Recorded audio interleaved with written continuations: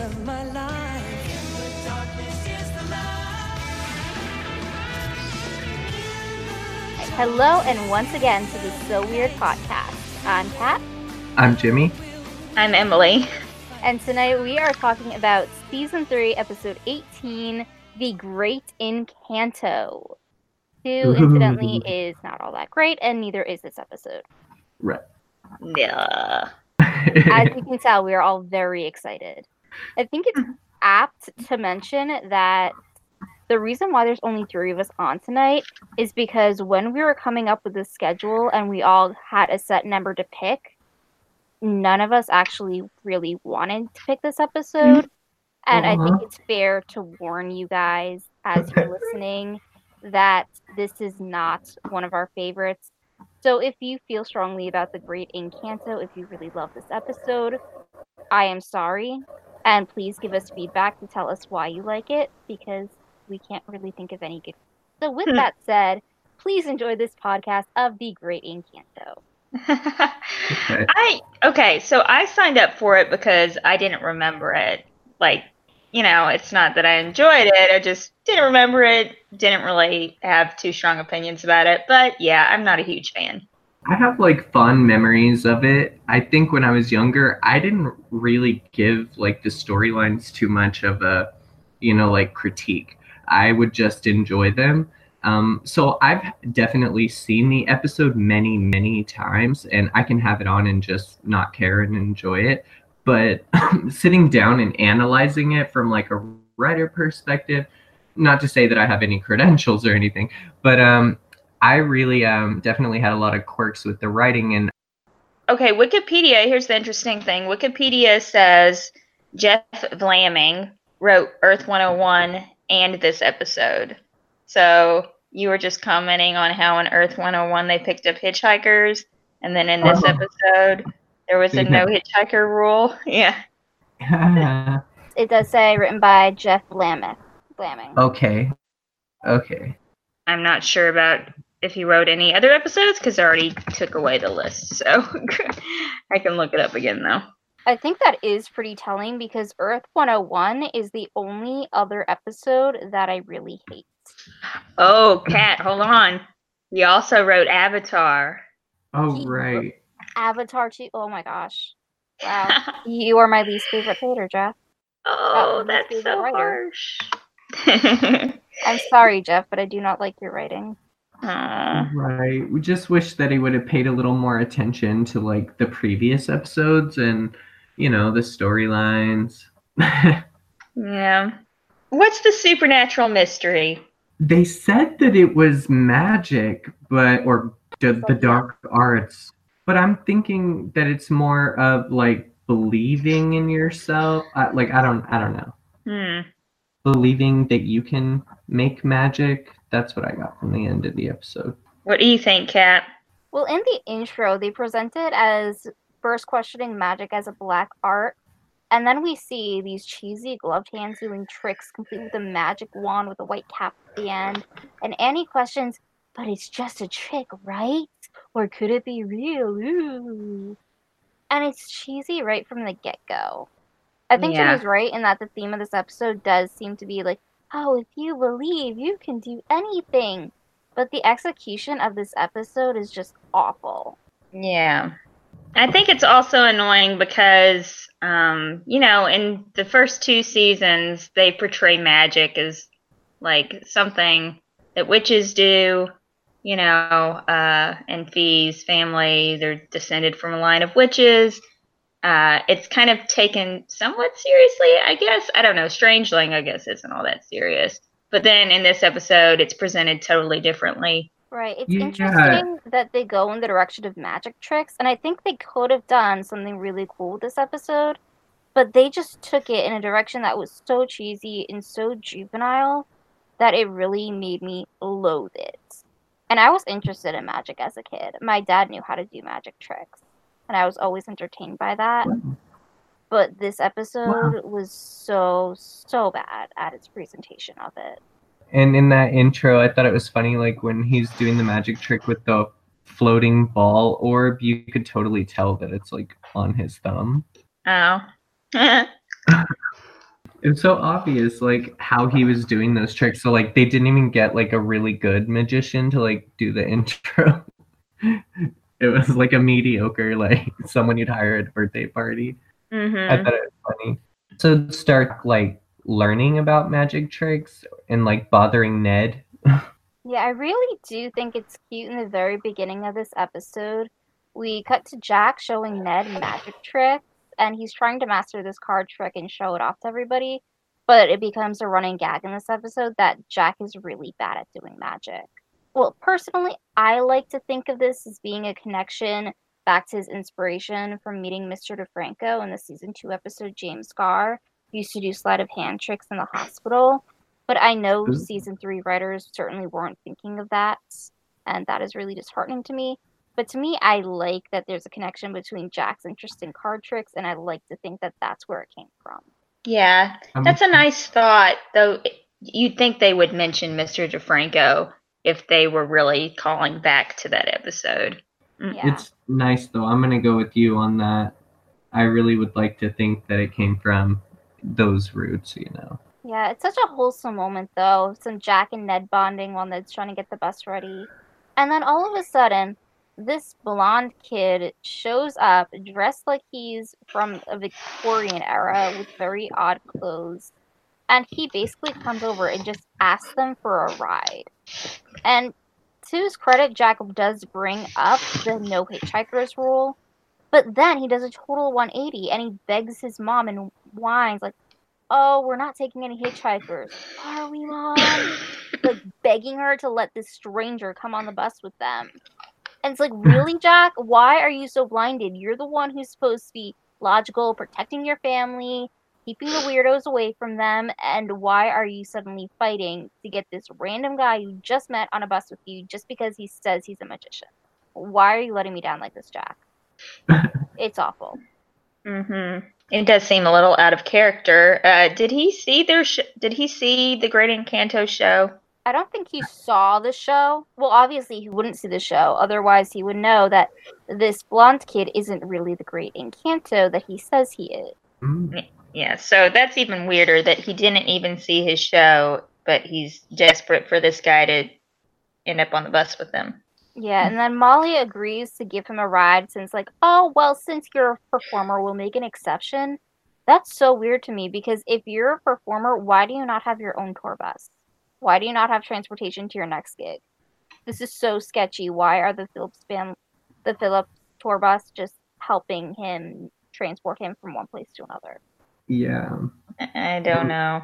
Did you guys notice that before Inky walked up, that Carrie and Molly were behind the bus together, and they came walking up separately when Jack was doing the card trick with Ned? No, I did not pick up on that, but I'm so happy you did. Talking, and Molly was like looking back and talking to him as they were walking up. I was like, what are they doing by themselves, like behind the bus? Like, you can't put your luggage in the back. That's where the engine is. Yeah. And then also, on the note of weird people being places, after they do leave on the bus, we get this view of just the shoes and pants of a villain with a voiceover. And that is our first glimpse of the evil magician of the episode, The Great Incanto. And it's so cheesy. I feel like he's a cartoon villain. I'm not a fan. Mm-hmm. Yeah, his dialogue is very cliche. Doesn't he say you can run, but you can't hide? Yeah. Yeah. He's a interesting actor with interesting delivery. I did look up his filmography. It was interesting that he ended up being in the X-Files, and he actually got shot in the head by Mulder himself. I thought that was the coolest credit ever. Yeah, I saw he was in like 180 things, so he has been in a lot of stuff. Alan C. Peterson, but his real name is Alar Aidma. I guess he changed his name like in the early 90s to Alan C. Peterson. I guess like in the filmography world, they think like you have to have like a generic sounding to get casted. Yeah, Kind of it's sad. unfortunate. Yeah, because you don't want to get typecasted just because of your name. Mm-hmm. So I think after that, once they're on the bus, Inky starts showing them a trick with a ball. Is It that was an orange that he made disappear. okay? Did you all notice that it's between his legs? No, I didn't, but I'm glad you did. Okay, seriously, he makes it disappear, and there you can see there's like a faraway shot, and you can see under the table, and the ball is between the actor's legs. Oh, I don't know. I thought maybe it was intentional, but if you all didn't pick up on it, I guess not. That it is didn't. funny though, because Jack is angling to get magic lessons, and then Annie's the one who asks Inky to teach Jack, since Jack wasn't going to ask for himself. I think that's cute that Annie sticks up for Jack, and another evidence, if you're a Janny shipper, about why those two are good for each other. Yay! Doesn't really add much, but it's cute and moves the plot forward about Jack's interest in magic. After that, we get this really bizarre scene at the drive-thru. Anybody else pick up on just how useless this scene is? I actually kind of like the scene with Ned talking to the burger, like through the yeah, the drive-through when he's ordering. I don't know why. I just found that humorous.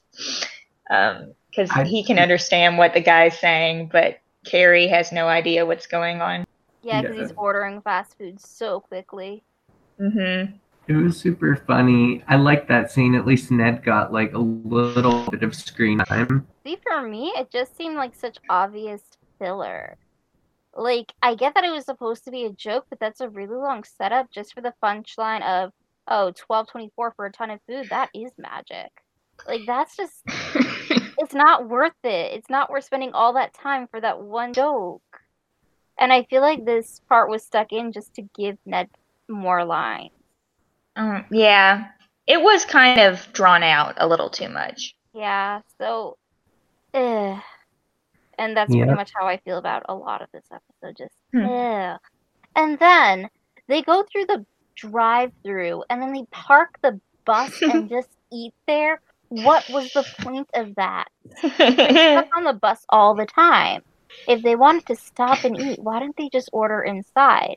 If they were going through the drive-through, why didn't they just continue on the road? Like, this was just a useless plot device to get them to help an old lady. Yeah, that's true. I didn't even notice that. I know, I didn't either. Mm-hmm. But anyway, so the old lady's car won't start, and Inky, what does he do? He uses his magic. Engine. Okay, yeah, he does magic on the engine because he's really desperate to get going. He doesn't want them to wait until they can jumpstart the car. And Annie picks up on this. Yeah, so. Yeah, she like realizes that it's not static electricity. Yeah, Inky's hair sticks up in all directions, which is another thing that seems really juvenile humor to me and really stereotypical.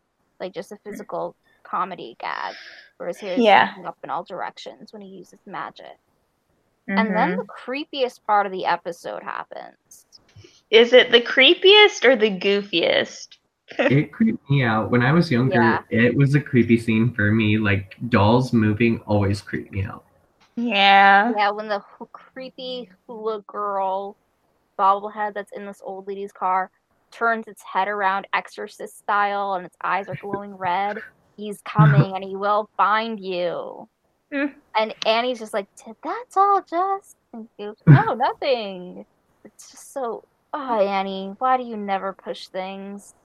Just accept it, like, oh, he says it's nothing, so I guess the creepy talking doll was just my imagination. Yeah. But doesn't she kind of pick up on it later that night, like on the bus? Doesn't she mention that? Yeah, she does. And I had a lot of that scene because when the scene starts, it spans over the front of the bus and Ned is like asleep in a cot, like right there in the front of the bus. Right. I was like, since when? I know, like I thought he and Irene had bunk beds, but Irene isn't even in this episode. So yeah, I thought they had their own rooms or something. Is Carrie like in there by herself? Like I don't even know. Like everybody gets woken up except Ned. Like, they just have them in the foreground when they open up this shot, and then they forget about him. And they were so loud, and each of them come in the room, or like, in the room individually, and they all slam the door. Like when Annie comes in, she slams the door, and then she sits down and she's like, "Hey." And then when Jack comes in, he slams the door, and then when Jack Carrie makes it comes in, obvious that, like, he was woken up because of their conversation, which I think is weird because it wasn't that loud. And then Carrie makes it obvious that he's up because Jack's up, and just everybody's awake except Ned. hmm But it kind of goes into a later scene because Ned is super tired when he's driving on the road, and he says, "Oh, I got to get a good night's sleep," because he keeps seeing all those signs, and I'm like, "Yeah, because they all kept you up last night talking."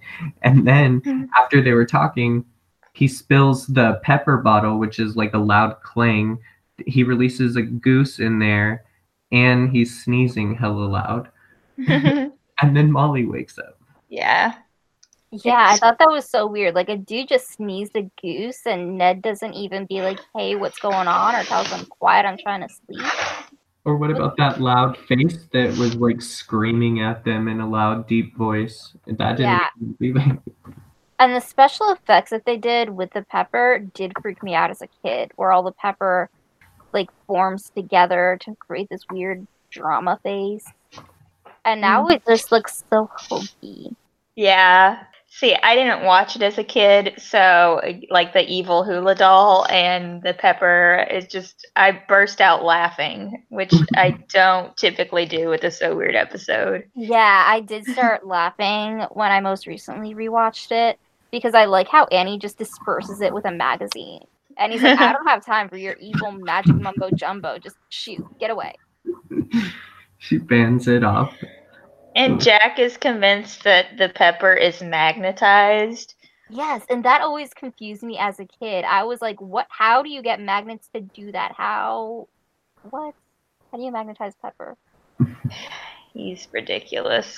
And this is the point in the episode where I get so disappointed in everyone. Because Inky reveals that he's an imposter. This entire time, he's been telling everybody that he's the great Incanto, and then he goes, "No, I'm George, the great Incanto's apprentice who stole his bag of magic tricks." And instead of being like, "Oh my god, there is a fraudster here with stolen property, we need to drive to the nearest police station," they're all like, "Oh no, you ran away from your mean master. How can we help you, you poor lost soul?"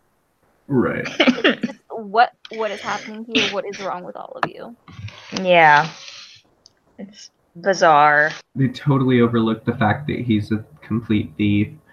I mean, Carrie does say maybe we should call the state troopers, but it's not like thief. It's like, yeah, maybe we should just do the right thing here. Yeah, and then Yeah. it's Jack of all people who refuses to turn him into the police. I've never been more disappointed with Jack than I am in this episode. Yeah. And I guess he says that the real great Incanto is a bad guy, but they don't really elaborate on that. I know. Like, so it's like we just have to take his word for it. That's where my real fault with this episode is. For an episode named The Great Incanto, we don't really see too much of him.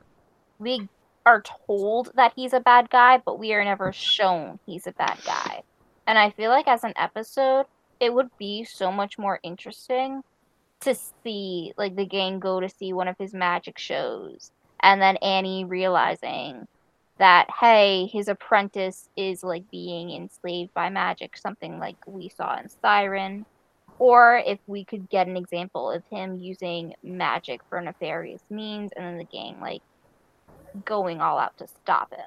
But just to be told by this random stranger we don't know, "Oh, it's okay that I stole his property because he's going to do bad things with it," it's, well, stealing's a bad thing too, and you did that.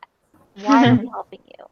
I mean, to be fair, at the end of the episode, the great Incanto tries to throw a big ball of fire at him, but by then it's a little too late. It's like, If you steal my shit, I'd throw a ball of fire at you too.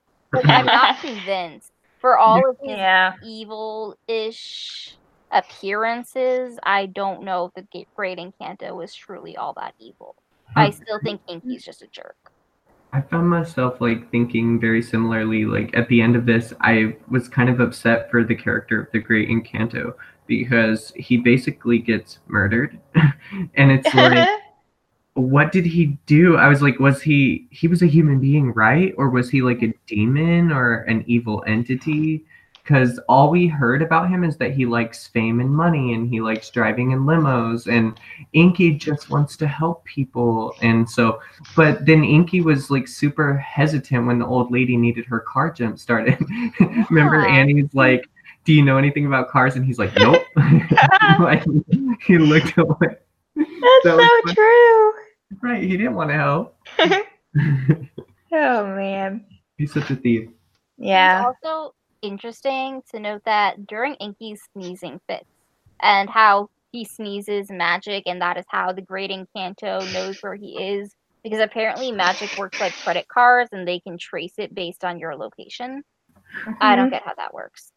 But every time he sneezes, something weird happens, like a wig on Jack. And it's like old school, and it feels to me like a bit of a flashback to when Patrick Levis was in Miracle in Lane 2 playing a judge. Oh. Like, he didn't play a judge, he played the brother of Frankie Muniz. And in one of Frankie Muniz's dream fantasy sequences, because he was upset with his family, his brother played this judge in the fantasy, telling him how he was wrong and giving him a sentencing. So I always thought that was a cool connection. Oh, that's super cool. I thought, like, ironically, like about the night, because I would think like around that time period would probably be when the Navy would have those type of hairstyles. I don't know, but that's a cool pickup that you picked up on Miracle in Lane 2. I remember that movie. That was good. Yeah, I'm sure it wasn't intentional, but it's what it always reminded me of, at least. It's cool. And then we also got to see Annie with this beehive hairdo. That was funny. Yeah. I kind of liked that part. That I really didn't like is that one time he sneezes and this real life dancing hula girl appears, and Jack's all, hello. And then she disappears, and Jack and Carrie are like, no! Yeah. Seems so cringy, and especially for Jack out of character. Yeah. It was. It did feel out of character. He's not thinking about Gabe anymore, apparently. Yeah. Yeah. And then also for Jack and Carrie to just accept that items keep appearing and disappearing whenever this guy sneezes. And for them to just be like, oh, he's a world-class magician. Of course he can do this, and it's still just a trick. Like, how does this logic work? Speaking of the stuff disappearing and reappearing, one of the things that appears is a lava lamp, which when that happened, it made me think of Avatar, because Ned and Irene buy a lava lamp. Oh, yeah. But this episode was written by the guy who wrote Avatar. So I wonder if that was intentional. Maybe it was his personal lava lamp. I don't know. Maybe. Was it the same color? Yeah. They were both red. It was probably the same prop. Maybe. I don't know. Interesting. Maybe he just thinks lava lamps are cool, and that's why he kept writing them into the episodes. You guys pick up, like, the reason why he started sneezing was because Molly had opened the window. I thought it was so funny when she just goes, let some fresh air in here, and she, like, just opens up the window really fast and runs out of the room. Like, they're like, no! And she runs out. It was out of character for her, too, but it was funny. Yeah. My favorite Molly line is from the scene when they're all talking at night, and Molly walks in on the gang, sees this goose, and she's like, I'm going back to bed, and all of this will be clear in the morning. That is one of my favorite season 3 Molly lines.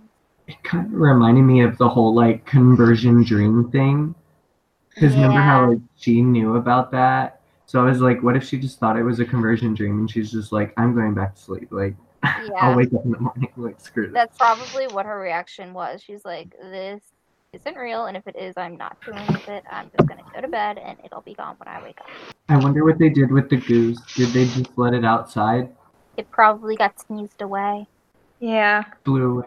But anyway, so as Anki is having his sneezing fits, the evil magician is luring the gang to a motel, which is very seedy for a kid's show. And Ned sees all these signs like, oh, come stay at this motel, get a good night's sleep.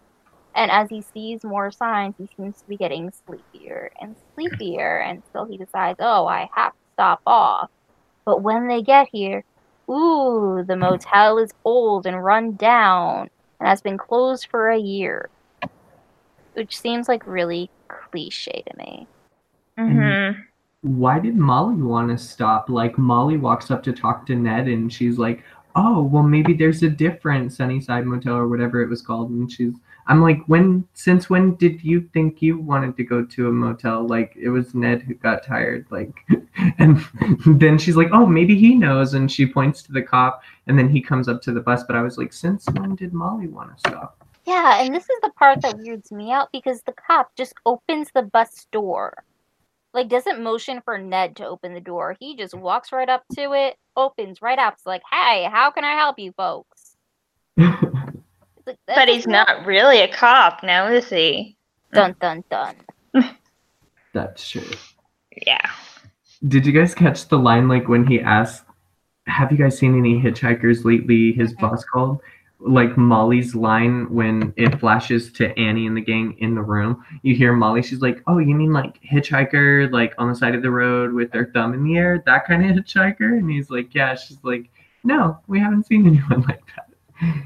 Yeah, and then as that conversation's happening, Inky is slipping out the back window, kind of how Bee and Jack did in the episode Werewolf when they were escaping from a monster in the front. Cool correlation there. And apparently Annie went out there too, right? See, this is the part where it gets weird because Inky escaped from the back of the bus window, but then the cop / the great Incanto turns around towards the motel, and Inky comes out from the corner of the motel like he was hiding in the shadows this entire time. And then when the cop morphs into the great Incanto, makes everyone on the bus fall asleep. And cute thing, Molly snuggles up to Ned and it looks adorable. Annie is the only one who is not on the bus and also not asleep, and it's not clear if she got off the bus when everybody was asleep and she was protected from the sleeping first by her panther, or if she was just like off the bus already. I don't know. Wasn't she there helping him out of the back of the bus? She was inside the bus while he was sneaking out through the window. And I thought she went out like probably like right after him or something, and then I thought they went like around the motel building, like the back of it, and came out the side. So like when the great Incanto turned around, then they were like right in front of him. I don't know. I didn't notice any problem like with the shooting of that scene. But because the bus was in one direction and then Inky comes up from a totally different direction when it looked like he had just climbed off the back of the bus. I thought he like ran around the building or something. That's what I figured. I don't know. I guess, but it's like, how do you run around the building in such a small amount of time? Maybe he just wanted to catch him off, so he did. I guess. I don't know.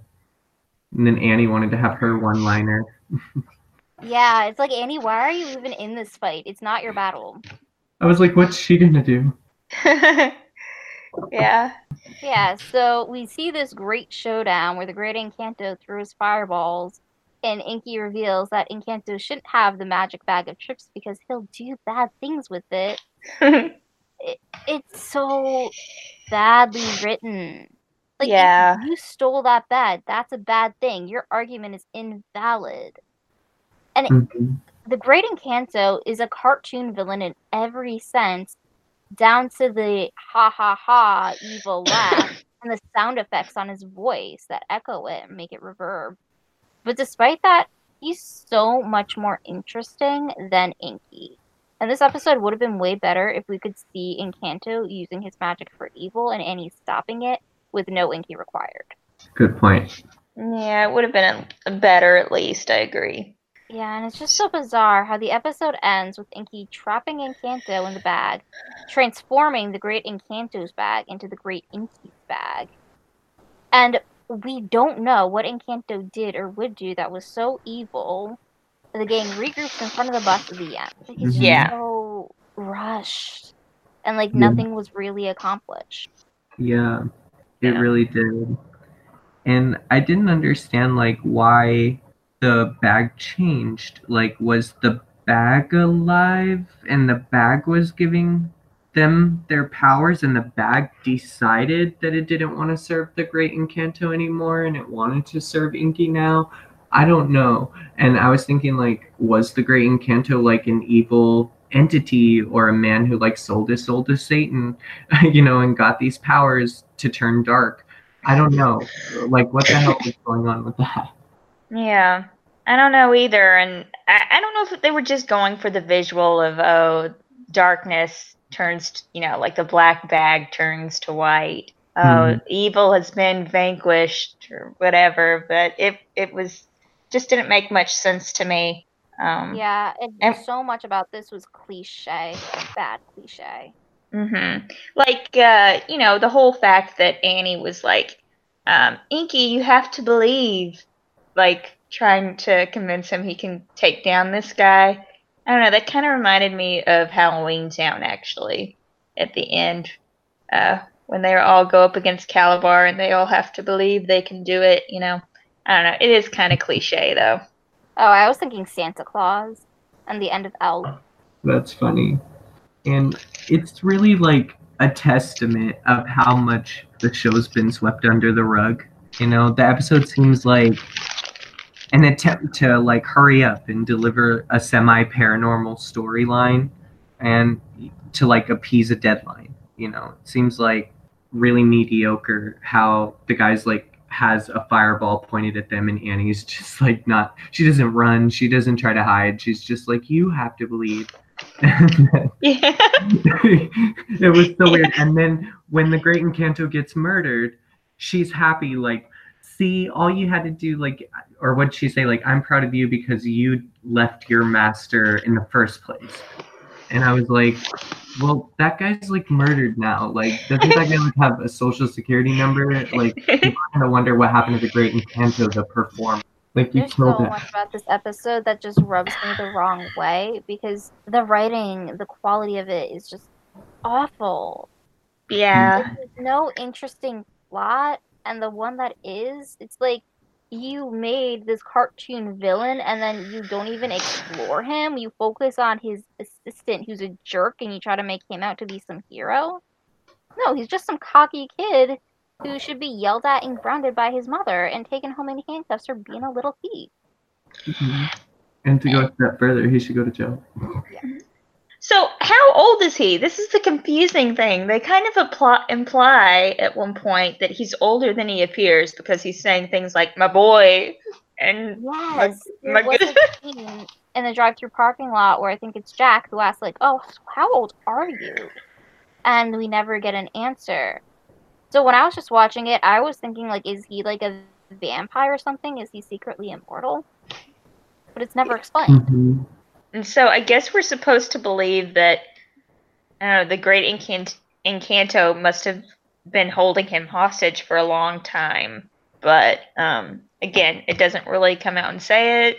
So I don't know. That's why I really like your point that they should have shown a scene where you see the great Encanto abusing him with magic or like making him slave away or something, and he begs for help from Annie and the gang or something. We should have seen a scene like that. Yeah, It's but I guess not seeing that is what makes this such classic season 3 so weird. That Disney wanted them to move away from like the evil stuff. And when you do that, you lose what made So Weird. Because this doesn't feel like an episode of So Weird to me. It feels like a Goosebumps episode. And as a Goosebumps episode, I would probably enjoy it because that's what Goosebumps was. It was juvenile.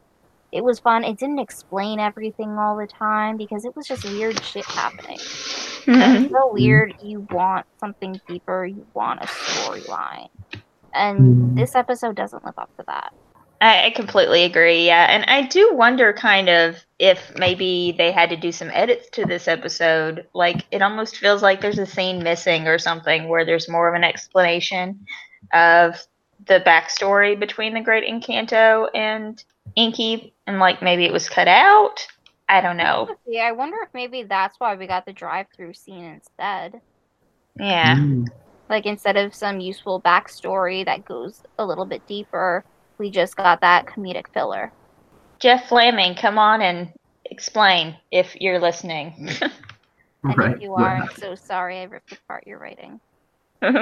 And it's gonna read like, I got hired for this job and they gave me some notes and I had a date to meet. So like I was sitting in front of my laptop with a bowl of cereal and then I wrote this episode and it went through. I sent it in and they said okay, and next thing we know we were shooting it.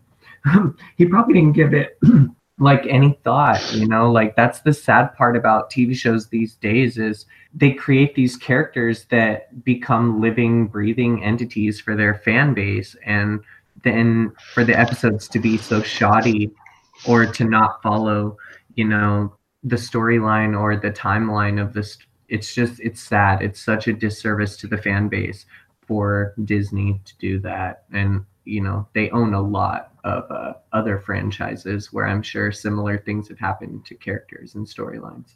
Anything else, guys, or are we ready for ratings? I'm ready for ratings. Ratings time. This gets a profound 0 for me. Whoa! 0 out of 10? 0 out of 10. Wow.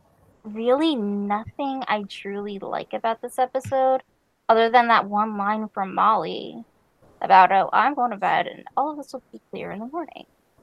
Like, this episode isn't so weird to me. It's Goosebumps. It's too juvenile, so out of character. It's not enjoyable at all. I don't like it.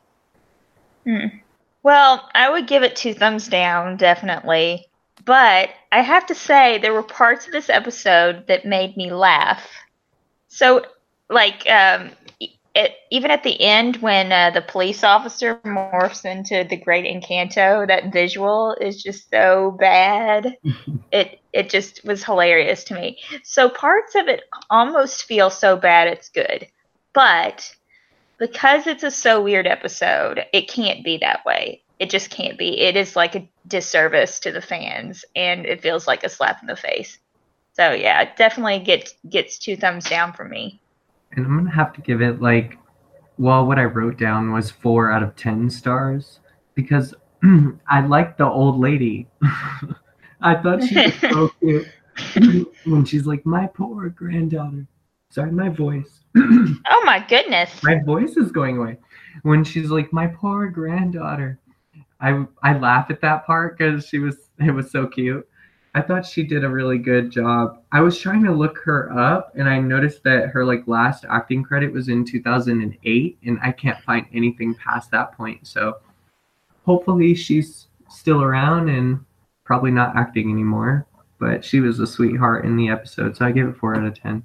Yeah, I did like her. I like the part where she takes the hula hoop creepy bobblehead and throws it out the window. And it's like, some good luck charm. That was so funny. Yeah, she was the cutest part of the episode to me. I also thought it was worth noting that the actor who played Inky, he's in the first episode of season 5 of Are You Afraid of the Dark? And it's that popular episode, I forget the name of it, I forget. It's about Dead Man's Float? Yeah, that one. No way! Oh He's my the lead god, he character. is! Yeah.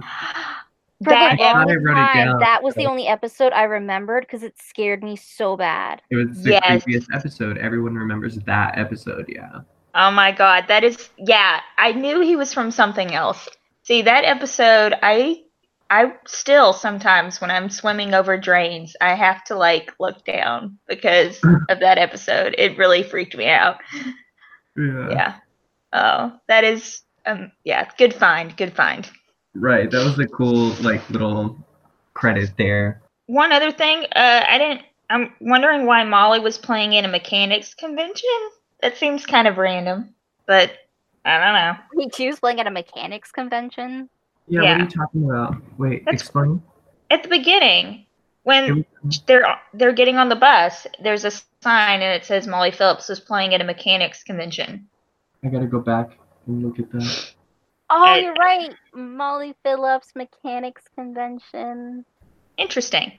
It just doesn't Yeah. seem like a place you would go to, but whatever, you got to do what you got to do to get yourself out there. I thought it was cool too, like when the old lady's car breaks down, the first person who wants to help her fix the car is Jack. And I was like, oh, because he has a car, so he knows a thing or two. I don't know, I just picked up on that. Oh yeah. He was like the first one that's like, let's go help her. And I was like, well, he does have a car, so he might be able to actually help. And then he goes and runs for jumper cables. And I was like, who's going to help you with the jumper cables? You don't have a second car. And then he like runs back and he has the jumper cables. And I'm like, okay, what are you going to do with those? Bless Jack. He tries. Right. Even if most of this episode he was so out of character. And that's why I gave this episode a low rating, because it messed with Jack. I love Jack. He is my favorite. And this episode just, that's not my Jack. Season 3 really tosses him around. Yeah. All right, are we ready for feedback? Yeah.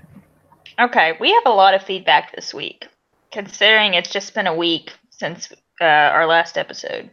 So it looks like the first comment here is on the interview with John Cooksey, and it's by E Street Band Fan 1.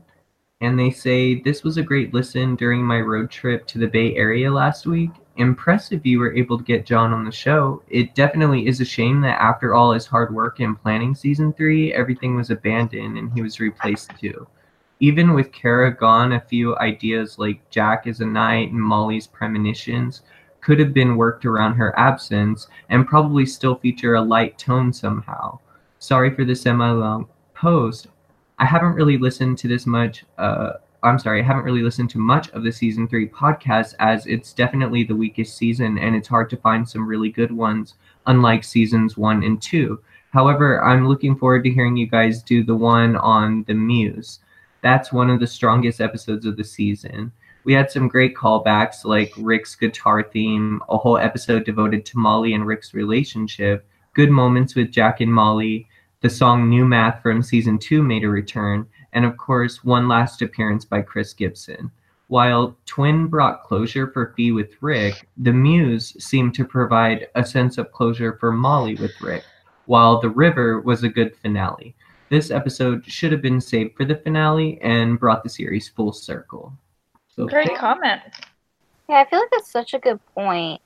And I do like that idea about the Muse being the finale to bring the series full circle for Molly.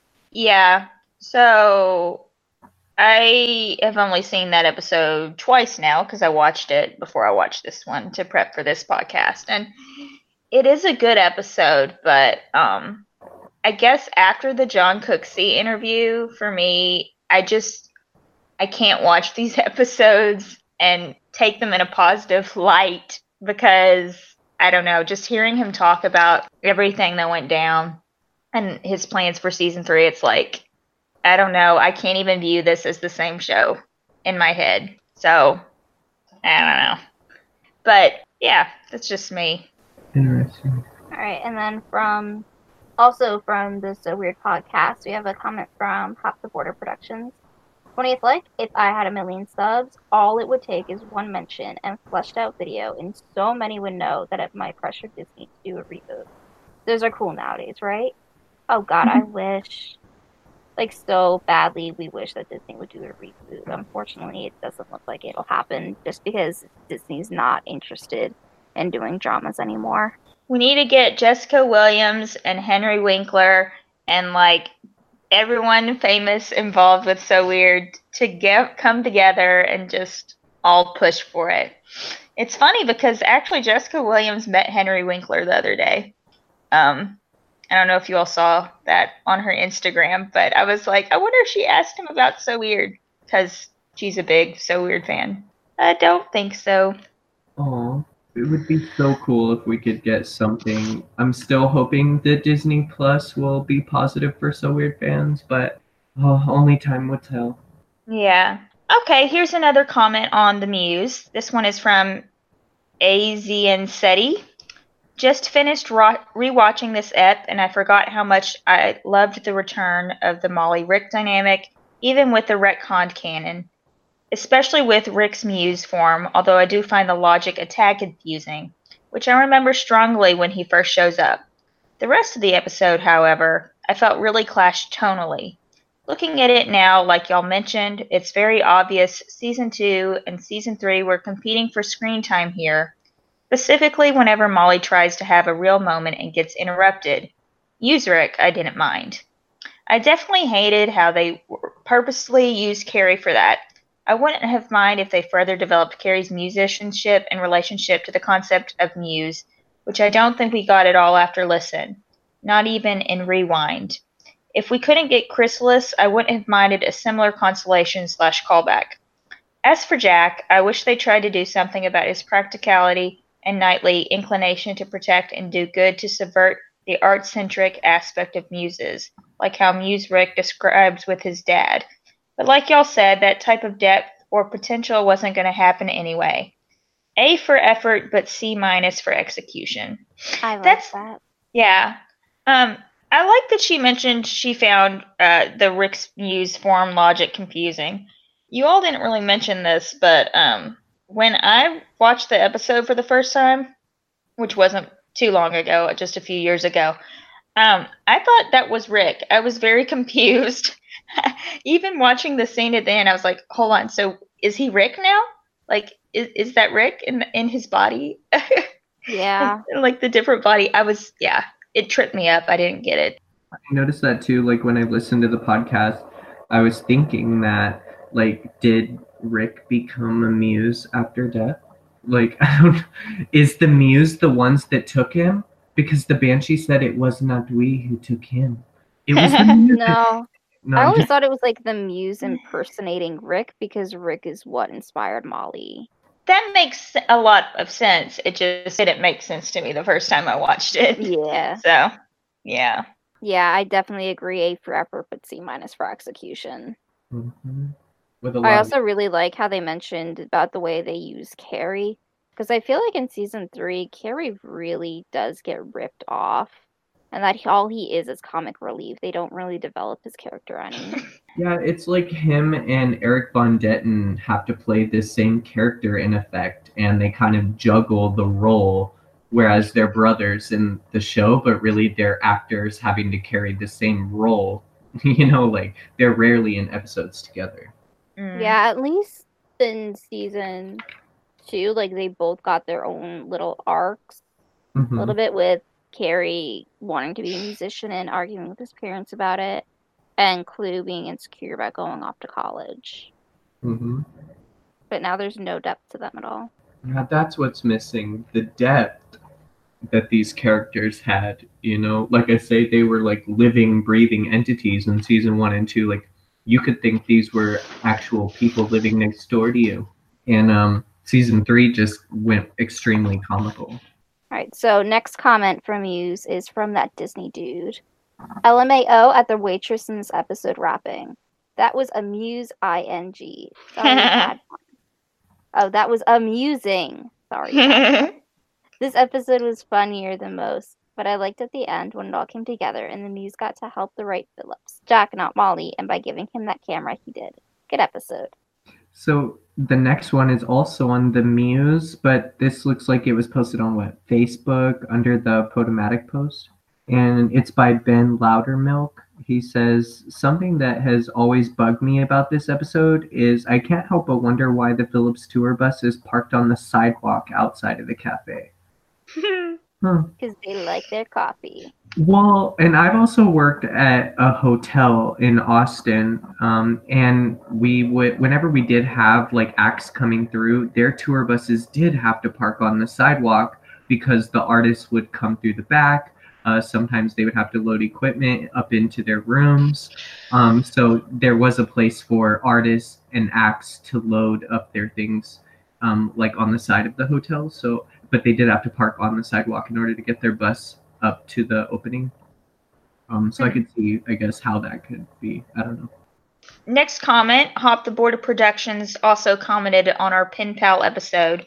They said, where did you guys get the info about season 3 doing a possible Fee alternate universe? I've read everything on what season 3 was supposed to be and have not found that yet.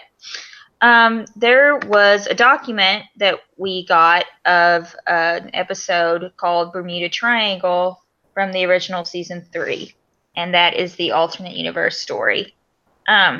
So for anyone who is looking for original season 3 material, if you go to the So Weird online community, So Weird Pro Boards. Yeah, so-weird.proboards.com, you go to the From the Cast and Crew board, and the first thread is titled Original Season 3 Plans. And in that thread, it has links to everything that we have currently on the original Season 3.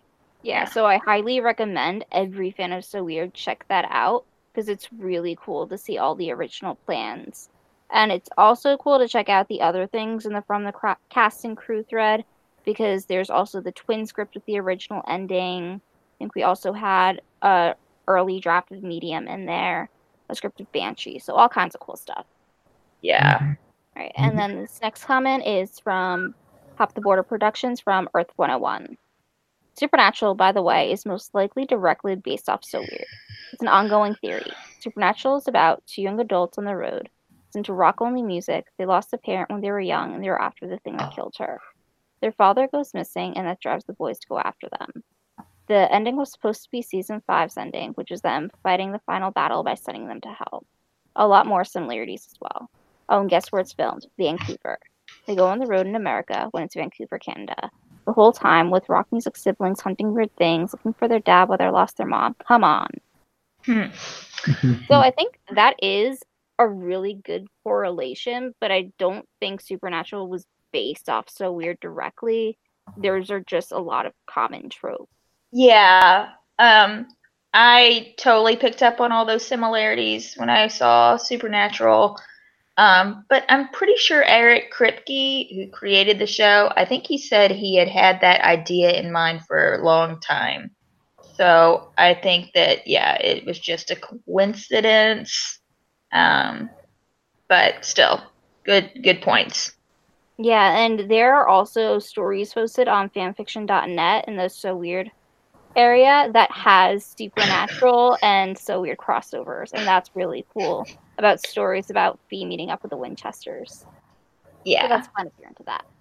Yeah, I actually really enjoyed those, and I think one of the common pairings, crossover pairings, is Fee Phillips and Sam Winchester, which I actually really like more than any actual So Weird relationship, romantic relationship, other than Molly Rick, you know what I mean? But anyway. The next comment, it's by Hop the Border Productions as well, and it's on the Muse episode as well. He says, added insult to injury to this episode, the aliens say their planet is dying. Answer, their planet is now dying because the original season 3 arc was abandoned, so now all the aliens are doomed without Fee. They came back looking for her and got Annie, lol. Oh, my goodness. Sadly, you might be right. That was on Earth 101. Next comment is from, okay, this one's quite long. It's from Hop the Border Productions and on Will the Wisp. All right, he says, the evidence is anecdotal from what I've heard of the Marfa lights. I was just reading an article on them, and it turns out there are two kinds of Marfa lights, real and fake. The fake ones are possible car lights, but the real ones appear and move up, down into the sky, or disappear and appear in the sky. There are stories about the cowboys of the time who, like we do today, tried to explain the lights away as Indian fires, just like today we say car headlights. The Indian fires theory was because no cars existed, you will get tales to explain them away and tales to explain them as real. I would say, as of now, there is no concrete proof that there isn't real Marfa lights. Right now, all we have is the ones that may be headlights, but no answer about the lights that seem to have a mind of their own and do not move at the speed of a car. The car ones are obvious, the others, not so much. In any case, no one wants to meet Brie Crew so late in the day on any occasion, lol. He continues, why is the So Weird forum no longer hosting the episodes? The links say not available.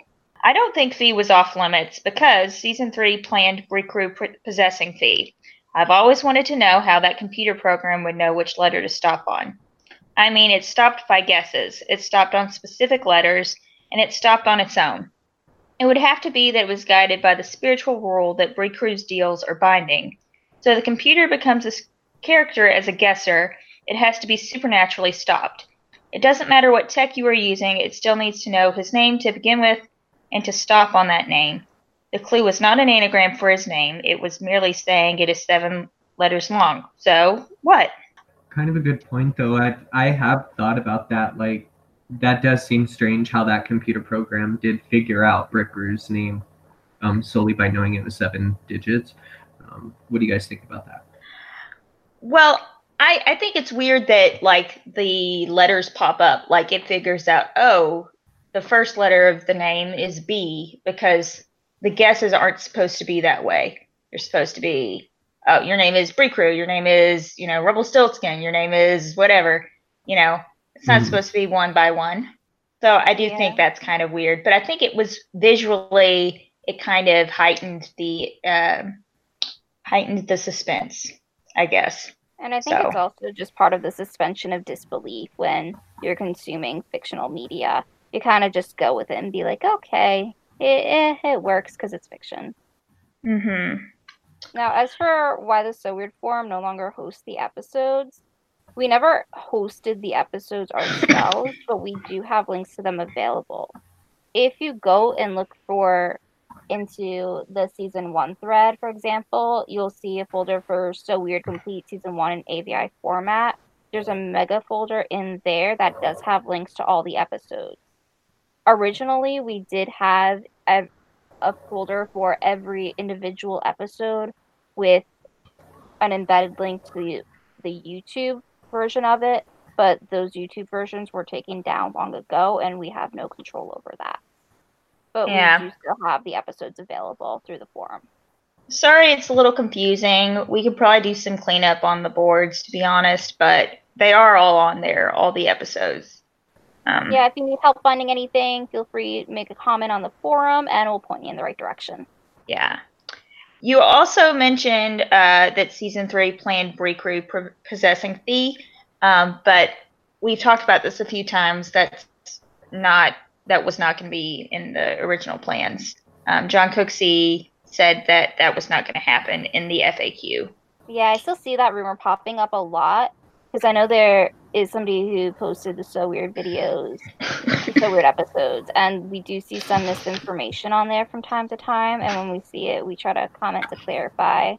But definitely check out the FAQ so that you do get to see all the information that we have available on So Weird, so that you don't hear these crazy internet rumors and then think that So Weird Season 3 was something that it wasn't planned to be. Yeah.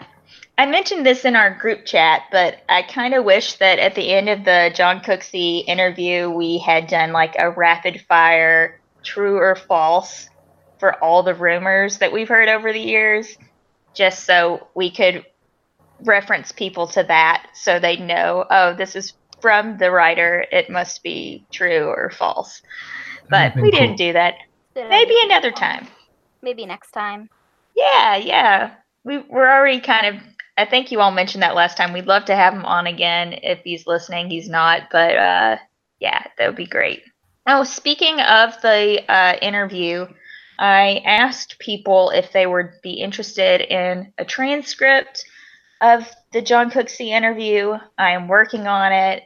It's going to take some time, but it is going to happen. So I will let you all know whenever I'm finished, but it will be a while. Yay. Yeah, I just figured it'd be a good resource for people to have, because it's easier to search for stuff through a document than like through an hour and a half long interview. So that's true. Thank you all for your feedback. We got a lot this past week, and we really appreciate hearing all of your thoughts. Thank you. Yeah, thanks so much, everybody. We do read each and every comment, and we love to see So Weird discourse going on. Mm-hmm. All right, and Jimmy, why don't you tell us what you're currently working on? So I had an Alex Johnson fan reach out to me. I had posted one of her videos from YouTube, and she thanked me, and she said if I had any ideas about any other videos. Well, I have always wanted to kind of do an unsung history for Alex Johnson. She's kind of had a really crazy up and down ride in the music industry, as well as in the acting world. So I told her that I wanted to do or my ideas about a documentary, and she instantly started getting to work. And so it's been some time now, and finally tonight, so by the time this episode airs, it will be available. It is entitled Alex Johnson From Then to Right Now, and it's a short documentary about Alex Johnson's career, and we really hope that the fans enjoy it. I'm excited about it. That is so cool. I got to see some rough cuts of it, and I am blown away by her editing abilities. She's worked on some reality shows. Her name is Erica Munoz. She's worked on some reality TV shows, some television, movies, also worked with some other singers on their music videos, and some other documentaries. She has experience. So I really enjoyed the rough cuts she sent me. I think we're all going to be, appreciative of her hard work. She did a good job. Yeah, it definitely sounds like something So Weird fans should check out. Well, thank you for letting us know about that. I think you all mentioned this last time, but we are doing a year-round celebration of So Weird this year. It's the 20th anniversary of the show premiering, so we are kind of celebrating each episode's anniversary. But I just wanted to say that I've decided to start rewatching the show and along with the episode premieres. So whenever the next episode premieres, I'll rewatch that episode. And I'm really enjoying it so far, I have to say. I'm only like 3 episodes in, but it's like I'm rewatching the show for the first time in years, because I kind of am, even though I've been on this podcast. Because like we started recording this podcast 2.5 years ago, and I haven't rewatched the earlier episodes since then, other than like making gift sets, and I've stopped doing that for a while. So it's like I'm rewatching the show again and experiencing it somewhat new again. So I encourage everyone else to do it too. Yeah, and you can follow the Weird On Disney Channel Twitter so that you can see when it's posted for each episode's anniversary. Yeah, it'll probably be on Fridays. So this concludes the Great Incanto episode of the So Weird podcast. I'm Kat. I'm Jimmy. And I'm Emily. Keep the faith and never give up on So Weird. Bye.